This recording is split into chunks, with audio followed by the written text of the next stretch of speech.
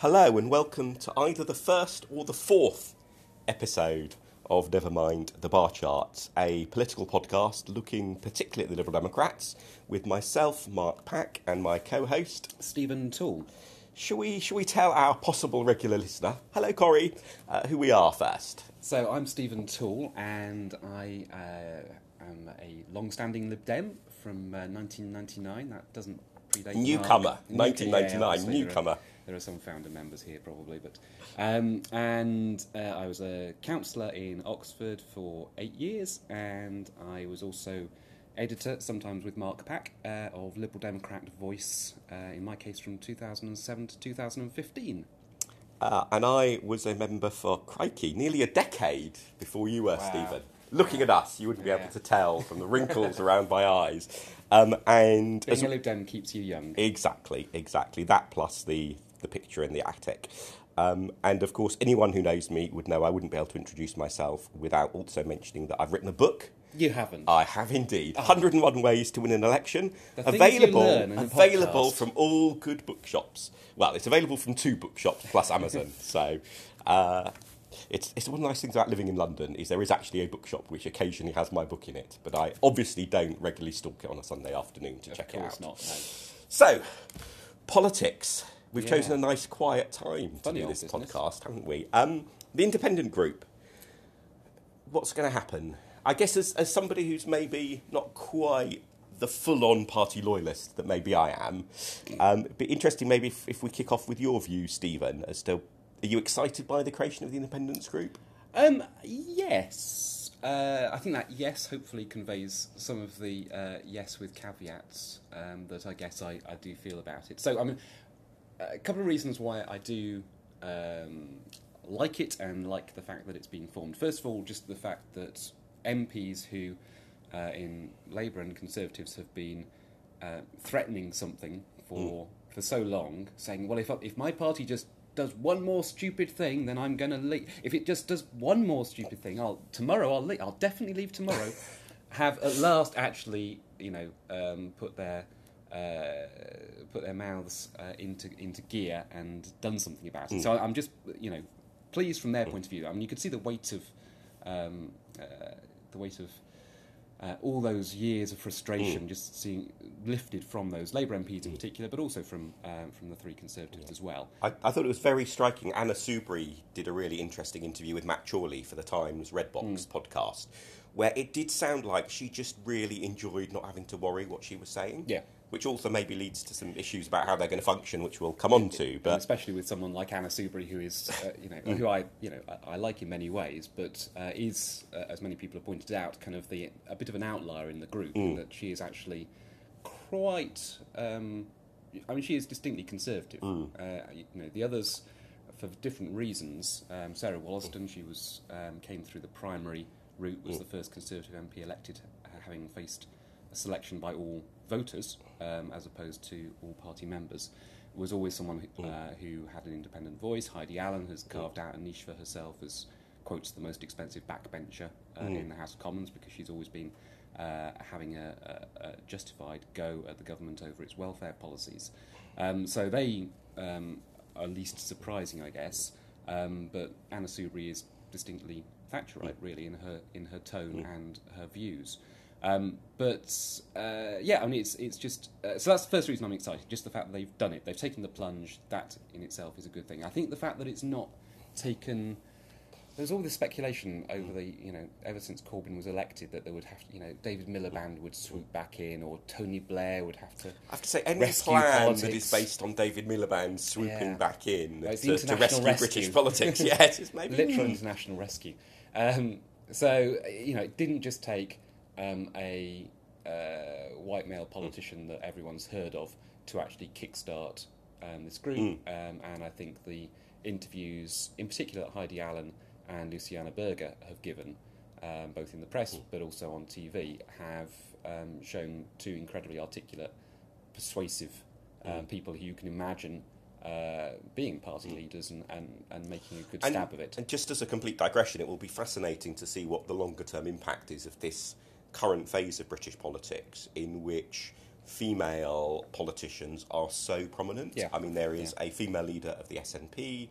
The most prominent Green politician is a woman. The next Lib Dem leader will be a The woman. next Lib Dem leader, apologies, Ed Davey, will most likely be a woman. Obviously, you've got Plaid as well to factor into that, and now the independent group are actually majority female. Plus, of course, we currently have our second female Prime Minister. And I think it's one of those things that probably won't directly have a massive effect, but I can easily imagine in 10 or 15 years' time when people are looking back at the trajectory of the involvement of women in British politics, and you sort of think, oh, well, what was it that happened, towards the end of the second decade of this century that resulted in quite a big uptake? It may well be that we're going through a slow moving but nonetheless quite profound and it would be very welcome revolution in British politics. Yeah. So those are some reasons why I'm excited. I guess also there's just something of the awakening of the last 3 years of British politics and the tumult and chaos and quite depressing nature of it has been that I forget who. You want more chaos? More Well, chaos. no, We've not had enough chaos. We need more chaos. A bit of disruption. Well, we might come on to that and the impact it's had on Brexit already. But you're not going to make us talk about Brexit, Stephen. Not yet. Don't worry. Don't panic. It's brought home to. I forget who it was on Twitter said something that it resonated with me, which is that since all the cataclysms of 2016, I'm actually all now about democratic norms, anti-racism, sound finances, national defence, because none of the other things are possible without those 4 bedrocks. And that wasn't something I'd thought of before, but actually, there is something quite fundamental about those 4 things, which, is all represented in the independent group and more broadly within that kind of centrist mainstream brand of politics that's been on the defensive over the last few years. And to have another group, whether there's space for it, whether it crowds out the Lib Dems or other voices, who knows, but to have a group of people standing up for that in a quite explicit way is actually quite welcome. Isn't that quite a small C Conservative manifesto, though? And yeah. I mean, I guess you might look at, for example, Gladstone possible. and the Liberals in the 19th century with, in some ways, a slightly similar mix of policy. So very much the small C is a genuine small C, but that's not the manifesto of people who are angry with the state of the world and wanting to change it. I'm going to go small M mainstream, and because I think there is. Having said 2016 was this defining moment in British politics, and God knows how many coming of age books are going to be written about 2016. But let's go back to 2015 when David Cameron won a admittedly slender majority, but won a general election on the basis of being a pretty small C Conservative, but also fairly mainstream, big C Conservative, with a fairly kind of middle-of-the-road manifesto, it seemed at the time, within the scheme of politics, of sound finances and public services that run just about. Now, we can make lots of arguments now with hindsight that, David Cameron and that manifesto, but at the time, and how depressing it was for us as Lib Dems, it was by no means a kind of massive seismic shift in British politics. The Conservatives winning that election. So, to your point, I guess, it's that none of the things that we think are desirable in politics are possible without those fundamental pillars being in place. That's the argument, I guess. And there's an interesting parallel here, perhaps, with the SDP, because I think one of the myths of the SDP was the creation of the SDP split the left-wing vote, and therefore the Tories won. Can we destroy that exactly, myth now, which is please? and the core reason why it's a myth is if you look at people who voted SDP or indeed voted Alliance in 1983 and what they said their second preference party was, had they not voted for the Alliance, more of them would have voted Tory than Labour. So actually, Mrs Thatcher's majority would have been even larger had there not been the Alliance surge. And there was some polling analysis, wasn't there, in the last couple of weeks, saying that, the majority would have been something like 180. Exactly. Instead of 140, which it was. But one of the, therefore, ironies of the SDP was created predominantly out of Labour, not purely out of Labour, predominantly out of Labour. It actually was then more successful at taking votes from the Tories than it was at taking votes for Labour.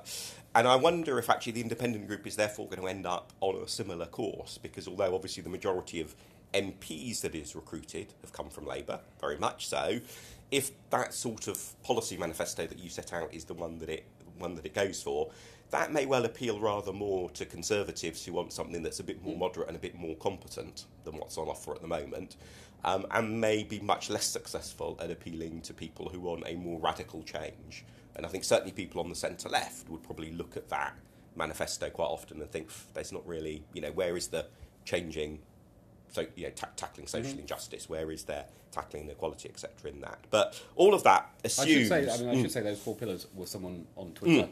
In the independent group, I was actually looking at its statement of values because I thought we might be talking about this topic this morning. You did preparation, very professional. Its first statement of values is about decent public services. That kind of anti-austerity message, which 10 of the 11 independent group of MPs have been pushing. Anna Soubry, of course, went straight on television and said, well, actually, George Osborne was a fantastic chancellor and his policies were entirely justified. And she's since sort of rode back a little bit from that that view. But, I think it's fairly clear that it will be that kind of social democrat, and I think even the phrase social democratic is in that statement of values somewhere. But talking about the SDP actually is interesting because it's, and you will have probably better memories of this and a more historical judgment of it than I do. But my broad brush perception is that despite lots of people saying the SDP failed, it actually lost the battle but won the war, in that the SDP, in effect, was elected as a government in 1997. It just happened to be called New Labour. But, do you think that's fair? Or Yeah, it's always hard to trace the exact sort of knock-on impacts of an event in history, especially when it's not just what somebody did directly themselves, but how they might have affected what somebody else would have done, because the counterfactuals become terribly complicated then. But I think it's certainly true to say that there is a very plausible argument that the course of modernisation that Labour took was hugely influenced by the rise of the Alliance, and also just the continued existence of a third force in British politics as well. The Liberal Party had a very bad 1979 general election. There was no, innate right to recover. But are there any parallels you're seeing? So there are some interesting parallels. But one thing that strikes me as being very different is the name of the two. So the Social Democrat Party and initially the Council for Social Democracy and so on. All of those names had a political philosophy in them. Social democracy. The independent group. It seems quite symbolic and possibly quite important that they've not gone for a political philosophy. And indeed, if you look at other new political parties or previous parties that have risen to greater success in the last few years in Britain, so things like UKIP, there's not so much political philosophy, but very much a big political policy in the UKIP party's name. Or the Green Party, there is a clear philosophy and set of policies in its name. Now, you can argue a bit over how distinctive social democracy is as a philosophy, but the Council for Social Democracy, early 80s, that gave you a very clear sense. Whilst the independent group, and this partly goes back to your point about Anna Soubry, I think, Stephen, is that are they actually really coherent enough in what they believe? And when they were first created and they first used this name, I thought, this might be something really quite interesting, because maybe they're not going to try to be a political party. Maybe they're going to try to be essentially a cooperative of independent MPs. And that would be you can imagine all of the visionary doing politics differently stuff you could build around that about, well, look, we don't need another political party. What we need are more independent-minded MPs. But, cooperating together is helpful because teams can, mutual support and all that. So we're not going to be a party. We're not going to have one manifesto. We'll all stand on our own policies and our own constituencies, but we'll have this cooperative sort of umbrella that brings us together. But then if you look at obviously what some of TIG have been saying, they do seem to now be on the path actually much more for a conventional political party. And I think there's a couple of really big questions that leaves. One is, what is their political package going to be that can span, as you say, everyone from Anna Soubry to, well, sort of the rest of them. That's a little unfair on Anna, but you know what I mean, is what is their political philosophy going to be? And the other is, what are their relations and attitudes towards the Liberal Democrats going to be? Because one of the other things that has been noticeable, I think, in the early days of TIG, is there's been a little bit of sort of snide comments about the Lib Dems. And sort of, a new organisation getting going, you maybe would expect them to want to sort of carve out their space a little bit. But it does seem like, certainly for some of the TIG MPs, they really don't like the Lib Dem the Lib Dems and don't really see a role for the Lib Dems in the future. Which means if Tig is then going to try to go head-to-head in elections with the Liberal Democrats, that could be quite bloody. It may well be the Tories and Labour end up the victors from it, but it's not obvious that Tig would come out on top by any means. It's just, if you look at who has got the councillor base, who has got the membership base, who indeed has got the donor base, notable that Tig hasn't yet been public about any large donors. The Pimlico Plumbers chap, who has been ecumenical with his donations in the past, has been named as a supporter of them, but they've not, landed the sort of the big six-figure donor. They've not been picking up councillors, switching to them around the country. So it does feel Tig is quite a Westminster-centric phenomena. And if that goes head-to-head, say, with the Liberal Democrat grassroots, I don't think Tig should assume that they will come out of that successful by any means. Yep, there you go. Listener, there is the loyalist. But actually, I tend to agree. Having been, and I am enthusiastic about the idea of the independent group, and I like the fact that they've stood up for their beliefs and they've been able to kind of liberate themselves from the shackles of their own parties.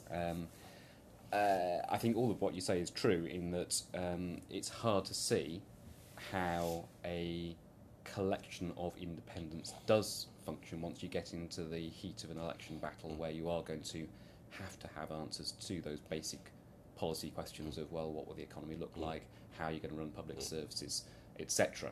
So I think that's right. I think the evident lack of grassroots organisation as it stands is clearly going to be a barrier.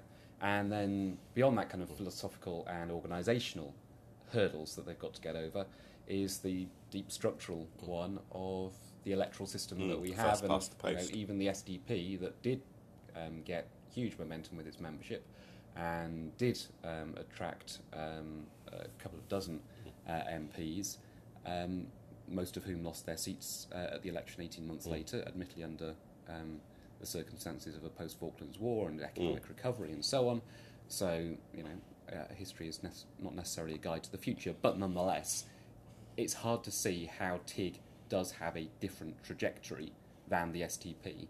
And it's interesting, there was an interview with David Owen in the New Statesman this week, and he says one of his regrets is that the SDP didn't remain independent of the then Liberal Party and kind of rushed into an alliance. And he said, look, we were trying to do things new and different and bigger and better and bolder and all the rest of it, and we immediately shackled ourselves to another party, and that left us hamstrung, to fix my metaphors.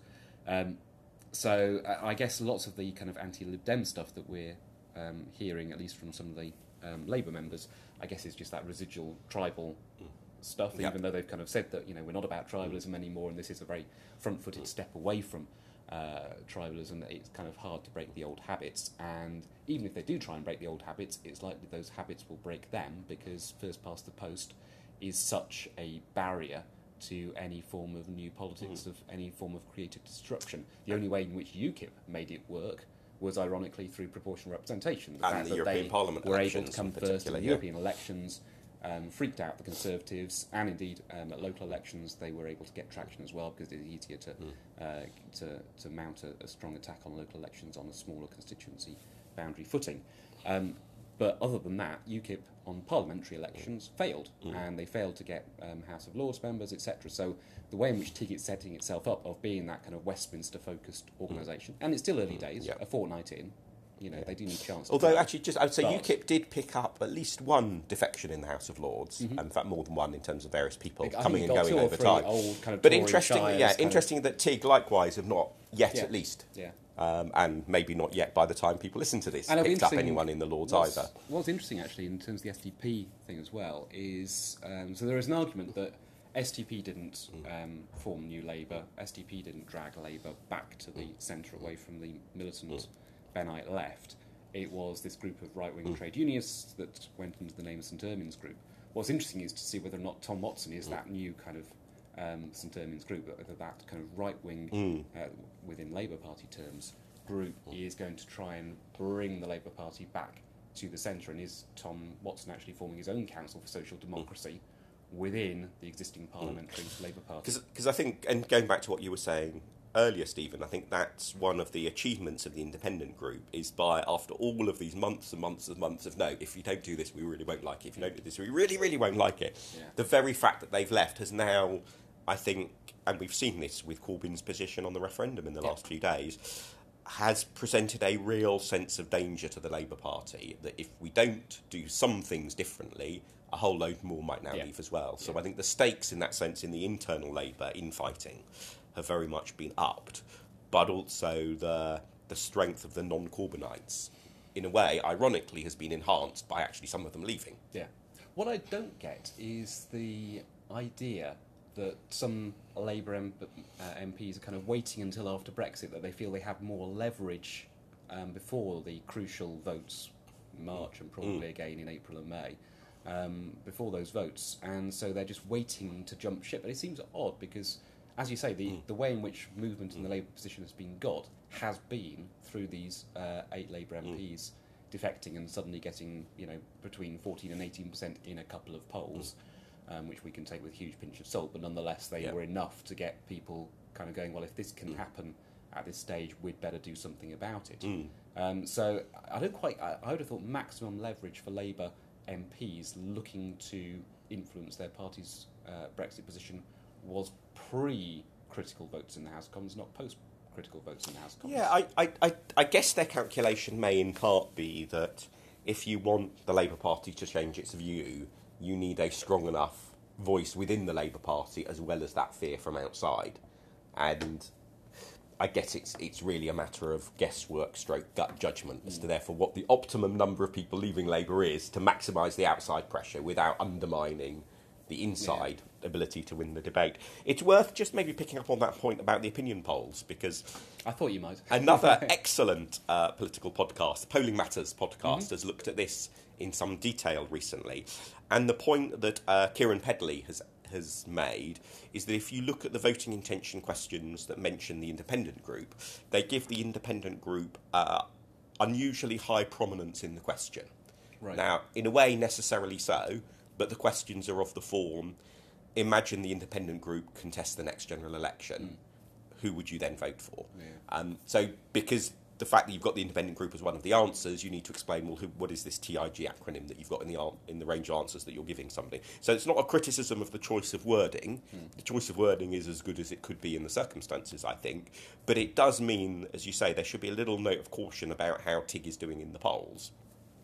And likewise, we do seem to be in a situation where the methodology has a big impact. So if you take the latest opinion poll, which had the Liberal Democrats on a glorious 6%, but TIG on 3%. Yeah. So actually it had the Lib Dems on double TIG support, the loyalist headline to put on that. We have seen other polls, haven't we, which, slightly contrary to your point earlier, have shown most of the support coming from Labour and, to a lesser extent, just in terms of raw numbers, from the Liberal Democrats as well. And is it a threat to the Liberal Democrats, basically, having another party group, well, not a party yet, but one we imagine will become a party, contesting that pro-European, social democratic, liberal centre? Is that something that you think actually could be a serious threat?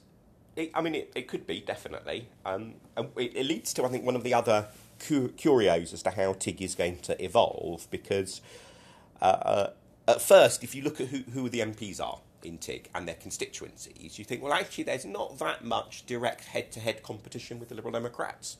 Yeah. And you look at those seats and you can see how this might end up being a complementary impact that the two parties can have, however close or not the actual relationships between the parties pan out. On the other hand... So a non-aggression pact of, we're not going to try and win the Liverpool seat that Luciana Berger holds. That, so you can see how that might work out, except that some of the talk coming out of TIG has been about how their MPs will go and fight other constituencies. And I think this perspective also has a certain internal logic, which is go and fight more Remain-leaning constituencies than some of the constituencies TIG MPs currently represent, except that then immediately gets you into talk about, well, will one of them go and fight, say, Richmond Park? Yeah. Formerly a Lib Dem held seat, very, very marginal in the 2017 election. Will one of them maybe go and fight St Albans, one of the seats where the Lib Dems have never held, but big swing towards the party in 2017, clearly one of the party's top targets from the next election. So if TIG MPs do go for that chicken run, I mean, there'll be, I think, two problems. One is just that very look that it will be described as a chicken run. You know, we're going to do something really different and brave, and the first thing we're going to do is hot-foot it off to somewhere else.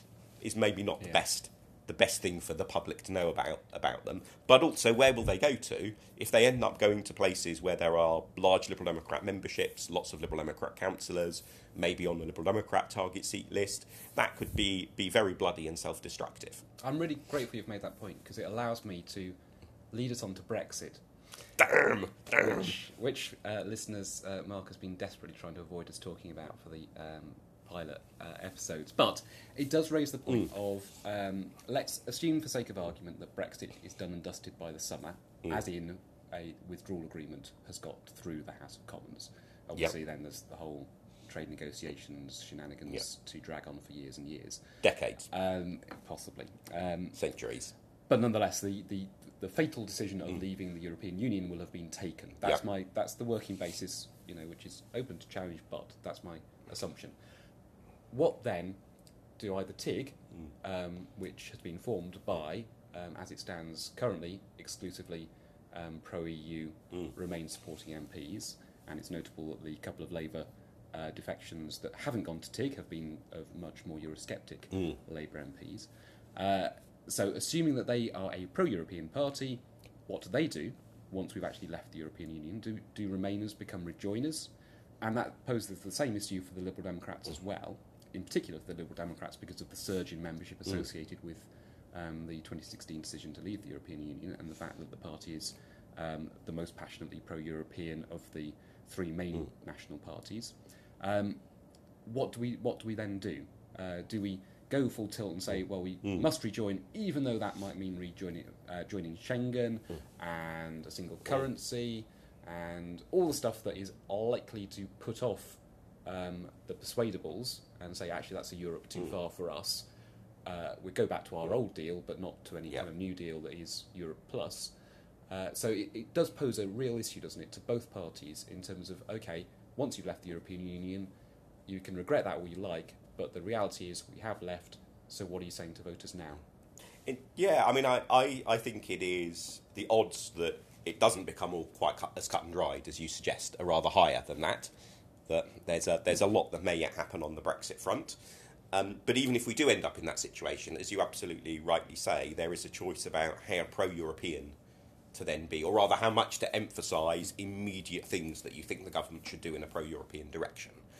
So Euratom would be a good example of an organisation that Britain is leaving really for not any terribly good reason other than Brexiteers staked out a red line and it's a sort of the collateral damage from the red line, as it were. So there's a very good, respectable argument to say, you know, even if Brexit goes ahead on the term of, say, Theresa May's deal, let's campaign to rejoin Euratom. Right. Okay. And that could be done. So Now, I think a salami slice. exactly, and I think immediately the day after starting to talk about now let's rejoin Euratom would probably feel a little bit churlish and wouldn't necessarily go down that well with the public. But as part of a manifesto for the next general election, that seems to me a very reasonable thing. So I think this question about how pro-European or not a position do TIG and the Lib Dems take is likely to drive both of them towards being more stridently pro-European, because that will be where there is potentially some space in the political spectrum. And therefore, if one of them is occupying that space but the other isn't, you can see the risk for whichever one isn't. All of which I fear means that pretty much until we get bored with doing this podcast, which may be after this one episode, we are going to have to keep on coming back and talking about Brexit. But I suspect we should wrap it up there because we're not going to manage to resolve Brexit in just one episode. So thank you very much to everyone who has listened, especially if you have made it to the end. You can find this podcast in all the normal places that you find podcasts. So if you have enjoyed listening, please do subscribe. You'll get our future editions, possibly featuring Brexit, possibly not, automatically pop up then in your podcast app of choice. And of course, if you really liked what you listened, please do rate or review us. If you know all about these things, you'll know it's actually a bit debatable whether that really helps more people see podcasts, but it does make those who produce podcasts feel happier. Thanks very much. Bye.